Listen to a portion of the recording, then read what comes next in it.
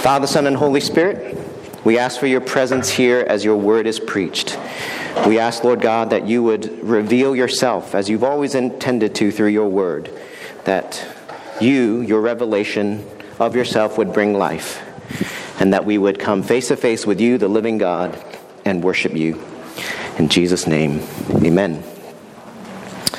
My grandfather, my dad's dad, was a generation of Chinese that was not that uncommon to have multiple wives, and so he had 2 wives, and my grandfather had 11 children. Now, the amazing thing about that is that only one of those wives bore the 11 children, which means that's pretty tough work for one person to handle. I don't know if you guys are familiar with the term polyamory. People would use that word as a way to say how progressive we've become and how sexual revolution has released us from these monogamous relationships. And a definition of it, polyamory, you can hear the words many loves, is really a simple definition. It's having more than one romantic partner honestly. So not cheating on people, like to have open relationships, not a term that's used. So honest, consensual, non-monogamy.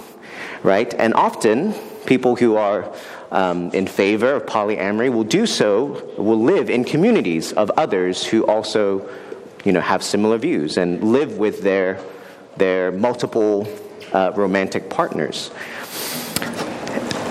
I don't know about you, but that sounds very complicated to me. And obviously, some people have chosen to live that way. I bring this up because it has very much to do with the first commandment, polyamory. God's objection and command, there's always a positive, the negative, positive way of expressing the commands, has to do with polyamory, but not in relationship with human beings, but in relationship with God. And we're going to dive into what does this first commandment tell us. And I kind of went into this a lot last week, but hear this again. I'm not going to go over everything, but the 10 Commandments are essentially relational guidelines. And we have a hard time understanding that, no matter how many times you hear that, because we think of laws and commands as almost arbitrary rules given to us by a distant authority figure. No matter how many times you hear 10 Commandments are given in relationship from God to the Israelites, we still think of them as arbitrary rules given by an impersonal authority. But they are, in the end, relational guidelines between God and man, and relational guidelines between human beings. And so God created us to find fulfillment in God and also in relationship with one another. And sin has marred our relationship with God and people. And God gives us these commandments to direct us how we are to live in relationship with Him and with one another. And it is sin that mars us from relating healthily, properly to God and to one another. And again, the commandments are given in light of that. We're going to be looking, over the series, looking at the 10 Commandments in light of the biblical narrative, the arc of the biblical story, which you've heard before: creation, fall, redemption, and consummation. So, how did God create us originally? What were the effects of the introduction of sin into the world through Adam and Eve? The work of God's redemption, chiefly through Jesus Christ. And then His second coming, His return to consummate His kingdom, His work, right? We're going to look at it in that light. And what do I mean by that, right? So today we're looking at the first commandment, which is essentially worship God alone. And I'm going to suggest to you today that worship God alone points to a desire in us that God has given us from creation, and that is a desire to worship. We were created with a desire to worship, right? And let me just walk through the biblical story in this with regards to this command.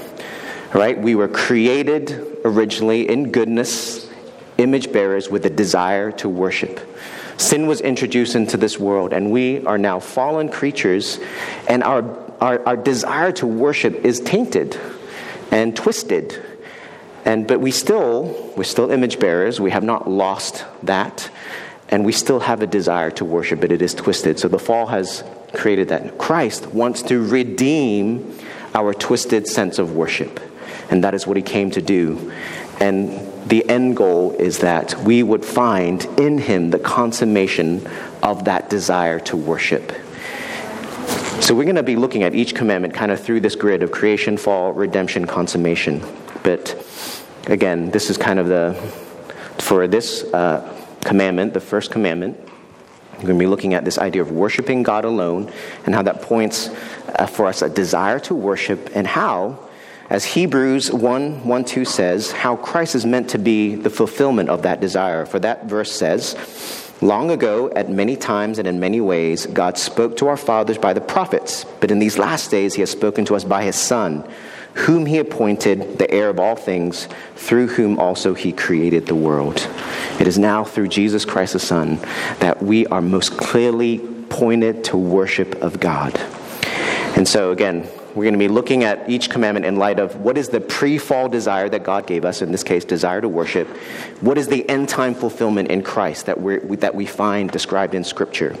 Okay, so that's kind of the big picture that we're going to look at. So I'm just going to read the verse again, and in Exodus 20, verses 1, 2, and 3. God spoke all these words, "I am the Lord your God who brought you out of Egypt, out of the land of slavery. You shall have no other gods before me." Again, I've just summarized it as worship God alone, that this is what the commandment teaches. Now, it's a very simple idea, worship God alone. But this very simple commandment, simple idea, simple desire, even, you would say, is hotly contested in our culture today. And easily confused even by Christians who have heard this taught over and over again throughout their lives. And I would say it is the most important commandment, even though it doesn't, in some sense, get a lot of focus. How you understand the first commandment will affect how you view all the other commandments. If you can't agree with worship God alone, then your understanding of all the other commandments will also be affected. And so we're going to be asking just 4 basic questions today, okay? What is worship?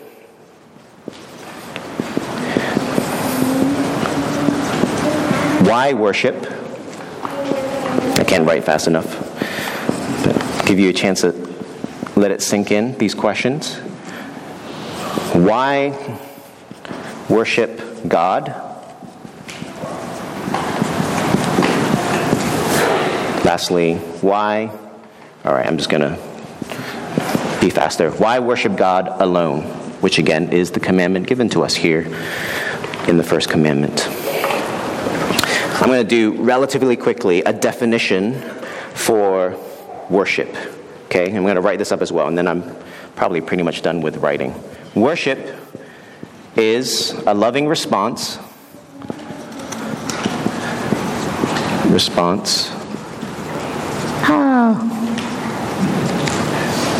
to God's work in our life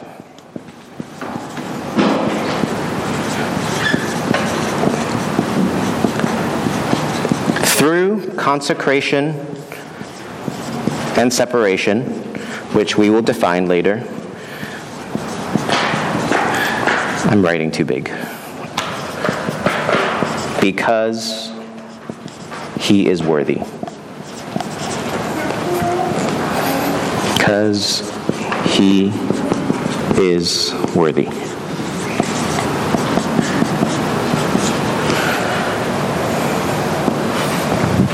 Here's the definition of what is worship. A scriptural definition. Worship is a loving response to God's work in our life through consecration and separation because he is worthy. So I'm just going to quickly go through some texts here to kind of give some backing for this definition, okay? So worship is a loving response to God's work in our life. Romans 12:1 chapter 12, verse 1 and 2 says, "Therefore I urge you, brothers and sisters, in view of God's mercy, to offer your bodies as a living sacrifice, holy and pleasing to God. This is your true and proper worship. Do not conform to the pattern of this world, but be transformed by the renewing of your mind." So this text, we simply see worship is a response to God's mercy, and that worship is a seeking of likeness to Christ, to conform ourselves into his likeness. Okay? We're going to move on to the next part. We worship through consecration and separation. Now we're going to go to the Old Testament. The Old Testament really brings this out pretty clearly. So in the Old Testament, we go to the book of Joshua, and it's really evident in the book of Joshua because Joshua has led the Israelites into the promised land, but in a land that was, full of beliefs of many other pagan gods. And so there was a call to faithfulness to God. And so chapter 24, verses 14 and 15 say this, "Now fear the Lord and serve him with all faithfulness. Throw away the gods your ancestors worshipped beyond the Euphrates River and in Egypt, and serve the Lord. But if serving the Lord seems undesirable to you, then choose for yourself this day whom you will serve, whether the gods of your ancestors served beyond the Euphrates or the gods of the Amorites, the people in the promised land, in whose land you are living.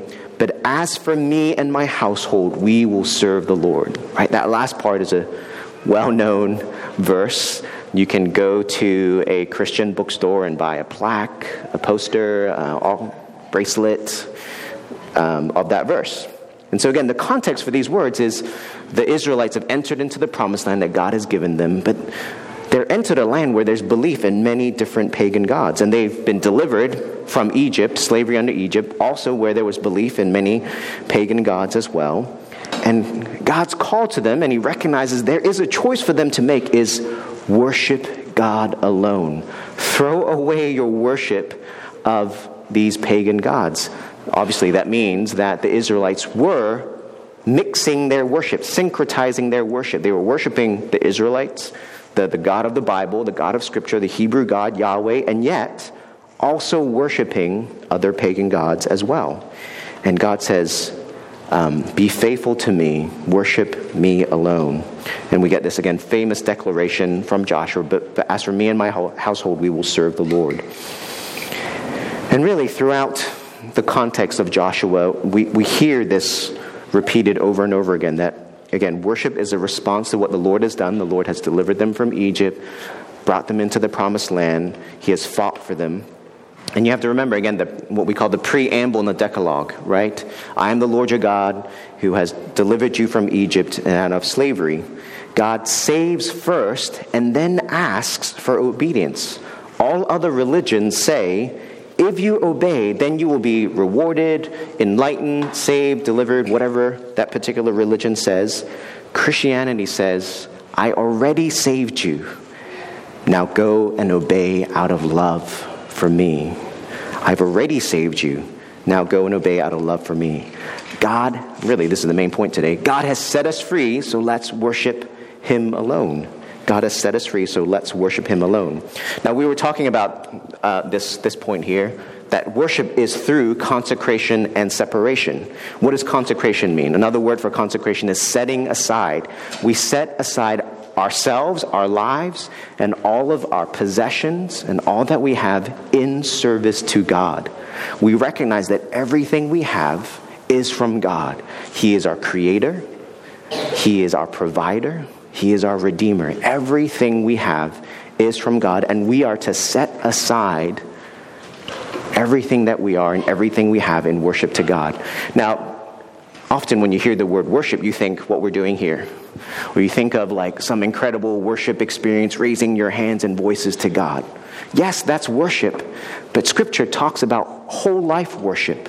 And whole life worship is through consecration, setting aside yourself and all that you have to God's service, and through separation, right? Again, think of the Old Testament context.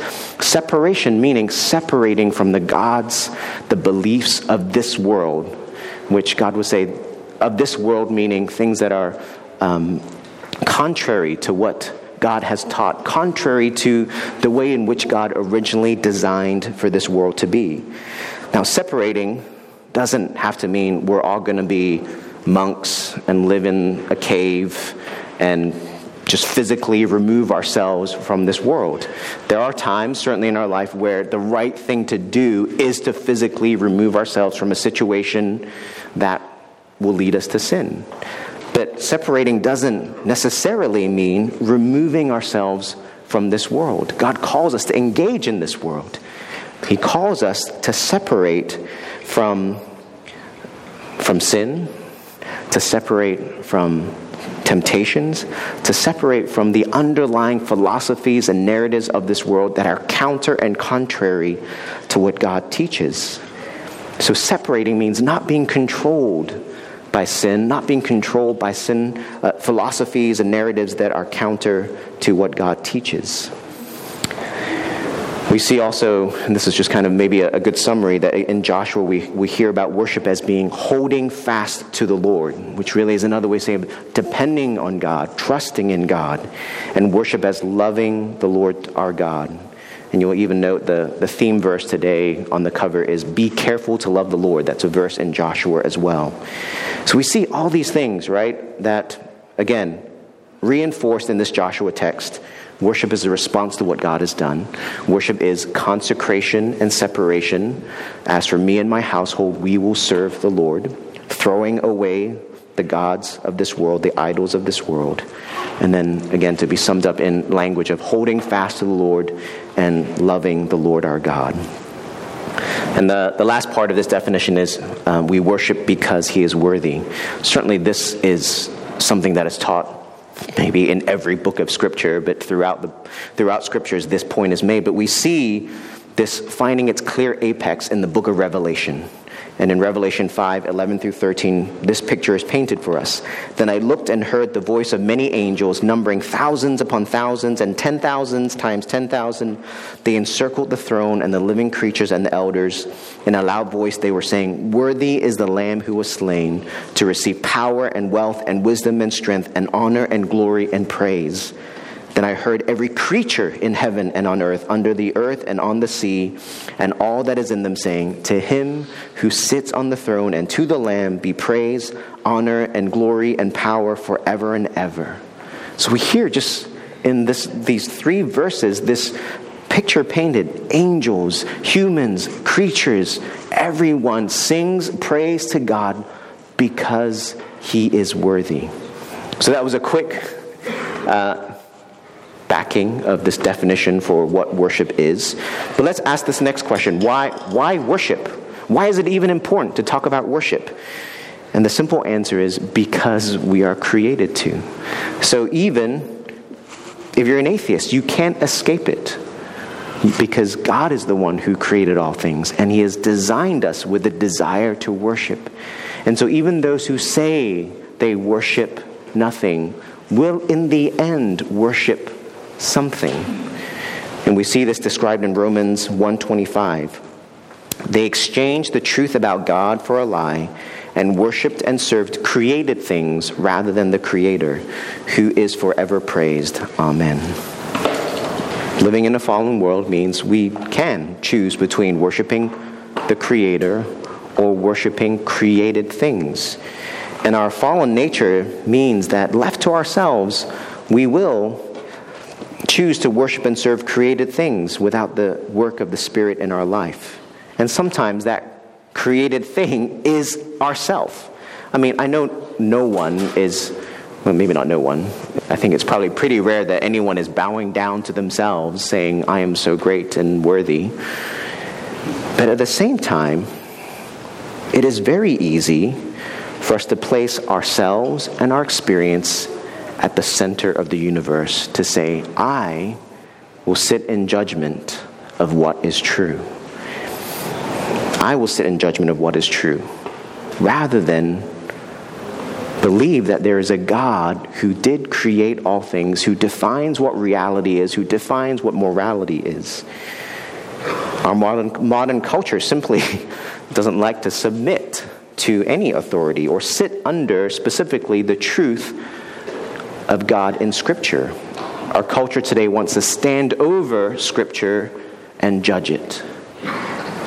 And really, philosophically, what our culture is trying to do is deconstruct Scripture, which we can understand philosophically why that happens.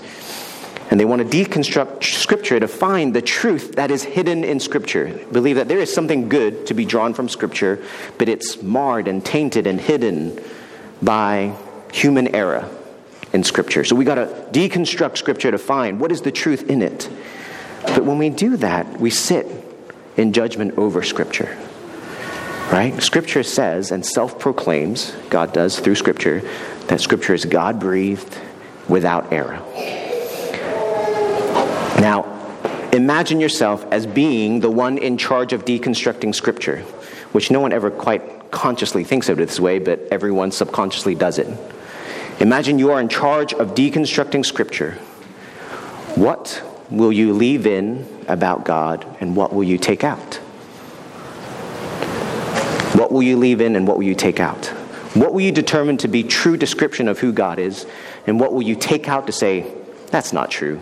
God can't be that way. There's got to be some mistake here. I'm going to change that. I'm going to ignore that. Which, again, is a very common thing to do, because there are many difficult things in Scripture where you're like, God, I don't know why this is in here. I don't like this teaching. I would rather take it out. I would rather remove it, which is fine and good on some level. But then, if you do that, if your posture is to sit in judgment over Scripture, to deconstruct it, to believe in a God that you find acceptable and palatable, then what confidence do you have that you are worshiping the God who has revealed himself, rather than just something that you made up?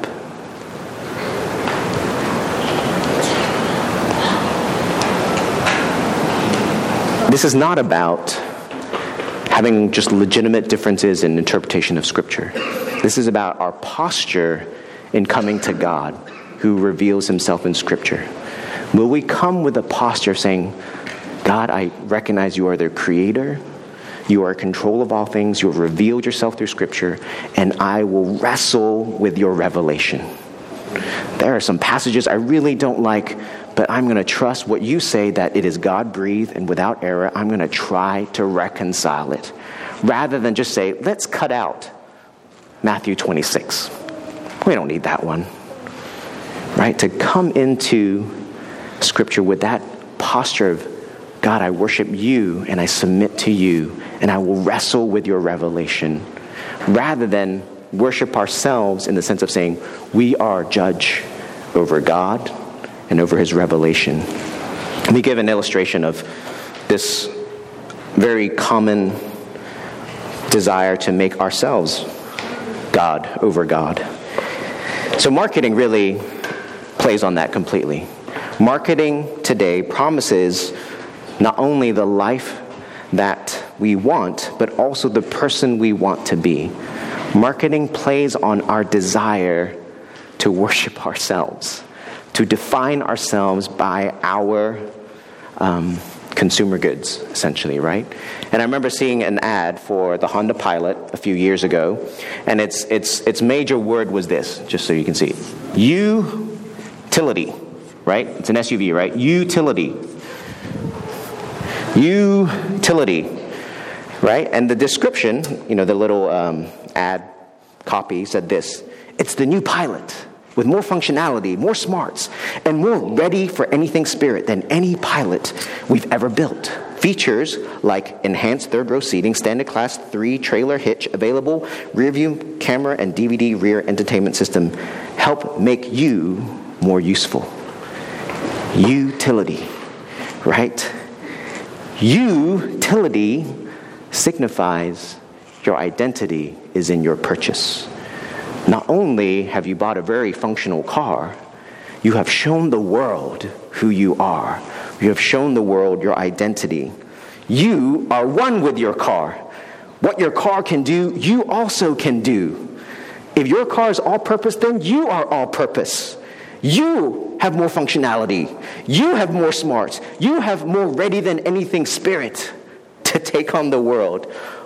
Except for all the other people driving Honda Pilots and SUVs, right? Even when we don't believe in God or any God, we must place ultimate worth and value in something. And sometimes, it could be all kinds of things in our lives. But sometimes we put that ultimate value in ourselves.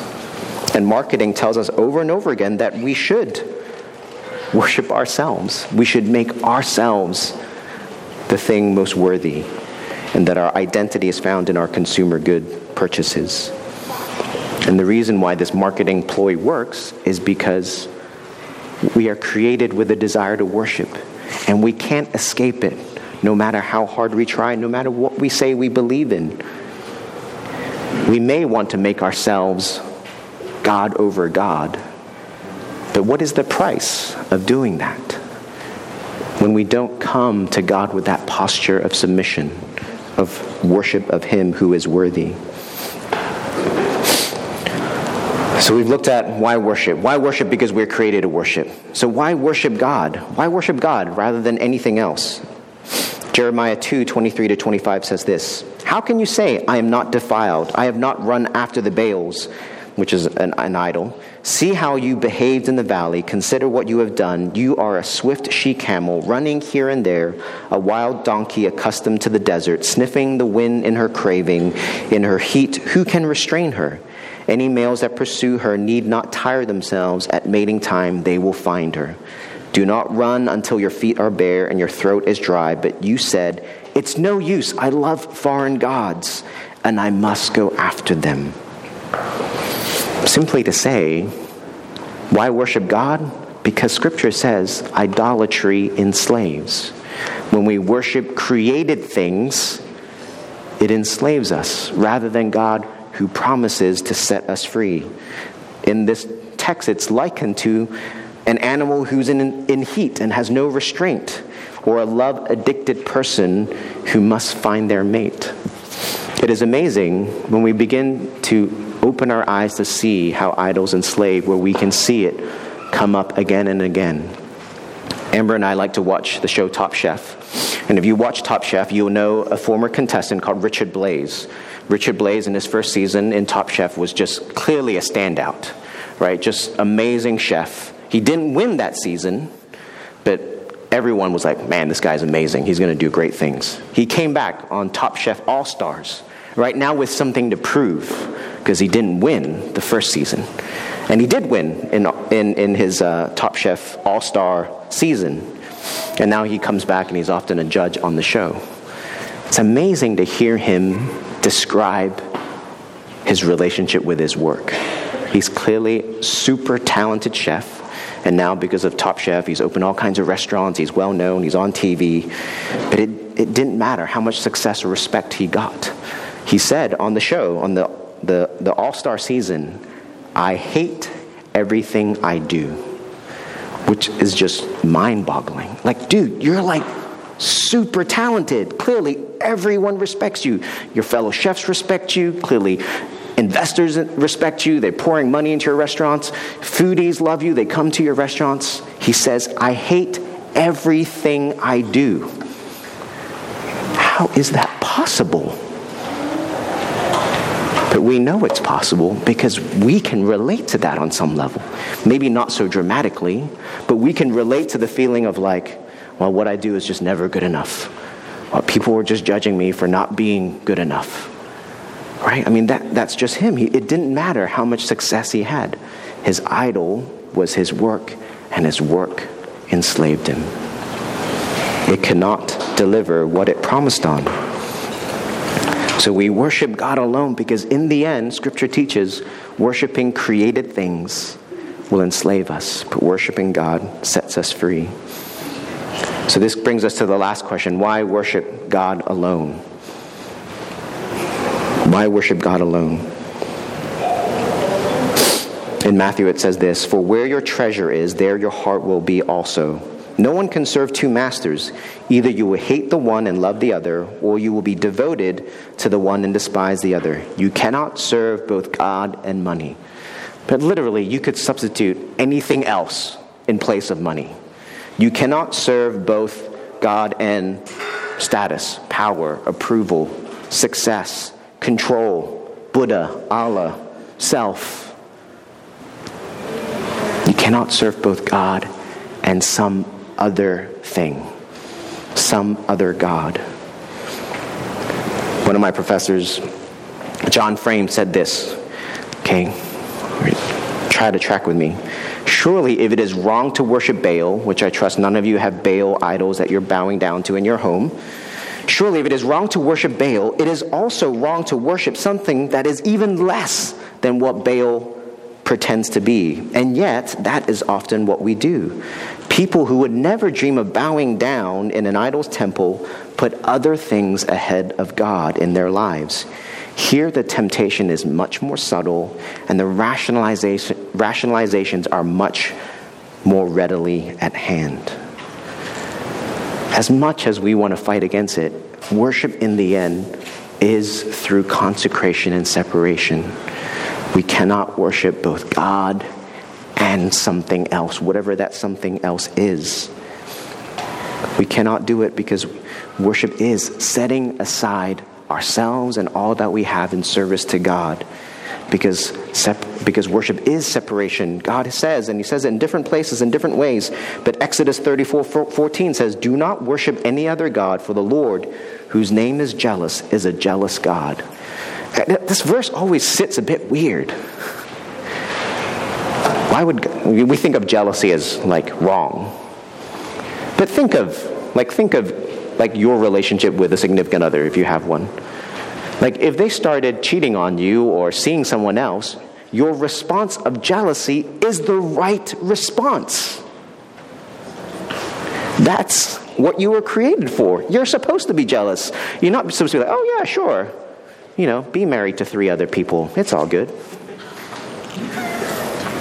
That doesn't bother me at all. And anyone who I've seen tells me that it doesn't bother me. I'm never convinced by it. And I try to listen like, you really are cool with it? It doesn't really seem like, I've met people who are polyamorous.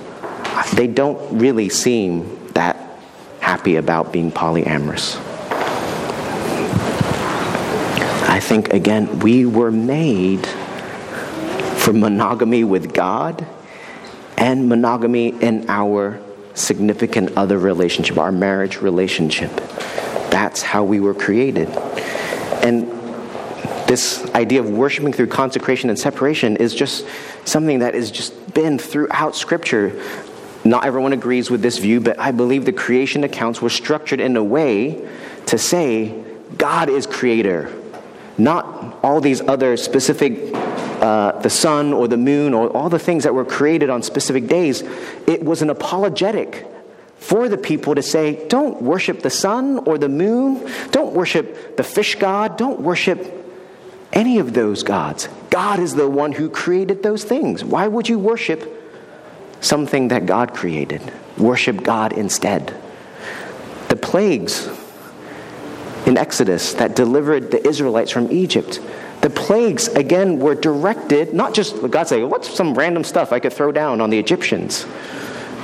He was specifically aiming at Egyptian gods that the Egyptians believed in. Oh, you think there's an Egyptian god of the gnats? Well, let me show you who's in control over the gnats. God says, I am the creator. Worship God alone. All the others are false gods, are created things over my, under my sovereignty. They will not bring life.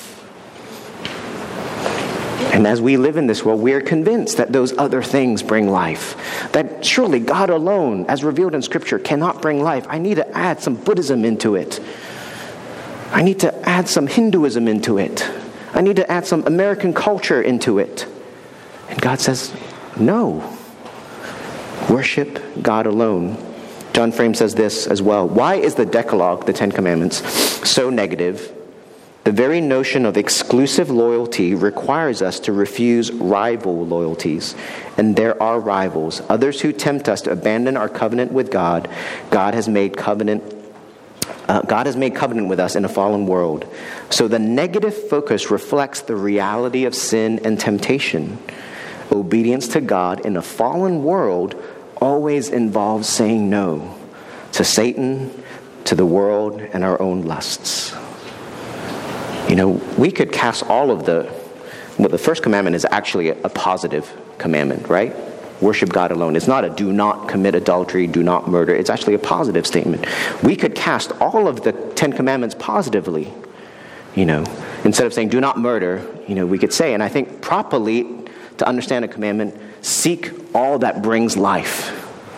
That would be a positive way of defining the commandment, do not murder. And it would be right and appropriate.